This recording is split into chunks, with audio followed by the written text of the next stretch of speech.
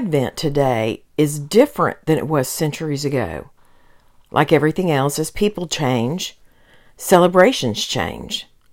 Today, there are two basic elements of Advent: remembrance and anticipation.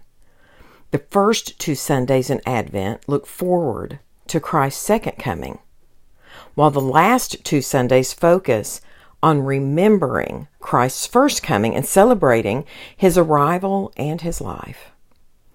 Over the 4 weeks of Advent, Scripture readings move from passages about Christ's return in judgment to Old Testament passages about the expectation of the coming Messiah, to the New Testament and the announcements of Christ's arrival by John the Baptist, as well as the angels.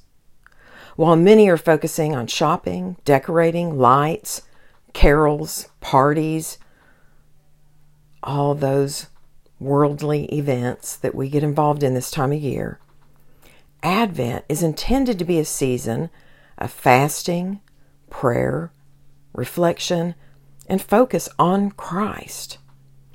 Our reflection should remind us that we are sinners and we need grace, and lead us to pray for the Holy Spirit to renew His work in conforming us into the image of Christ.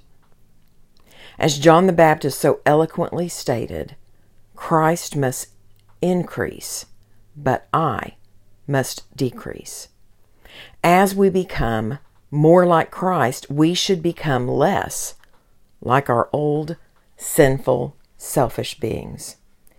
The Advent wreath originated in Germany in 1839, and of course it has changed over the years, as has the celebration itself, but the symbolism of today's wreath focuses on our Lord. It is created out of evergreens, which symbolizes the everlasting life in the midst of winter and death. The circle of the wreath is a reminder of God's unending love and the eternal life that He makes possible for us. The red of the berries point to Jesus' sacrifice and death, and the pine cones symbolize the new life that Jesus brings through His resurrection. Tradition is that the 4 candles that are lit, one of each Sunday of Advent, represent hope, faith, joy, and peace. Typically, the candles are all purple, except for the third one, which is rose-colored. Sometimes all 4 are red.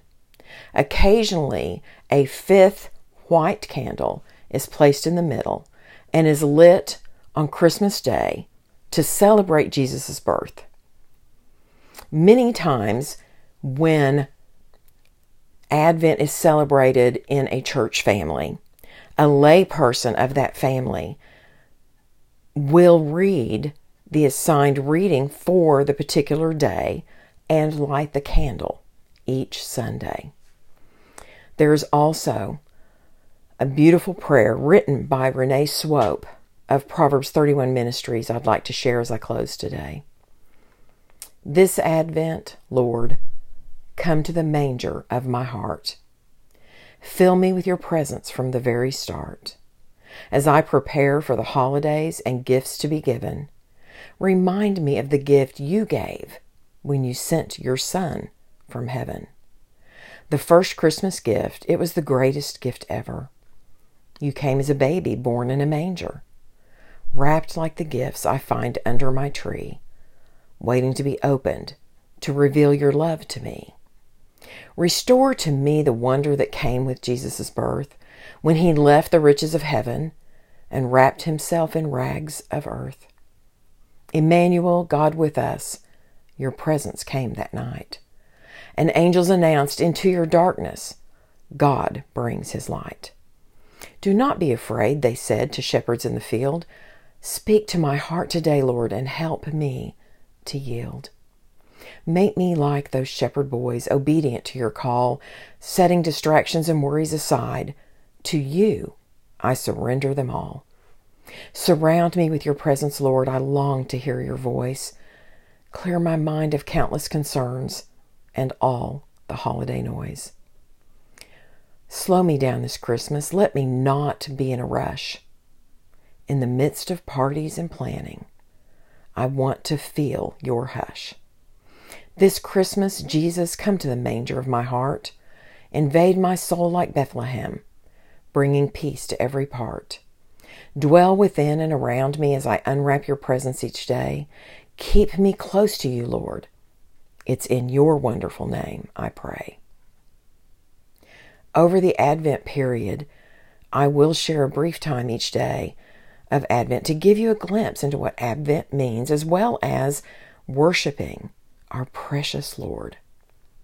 Tomorrow, I will share a reading for the first Sunday of Advent.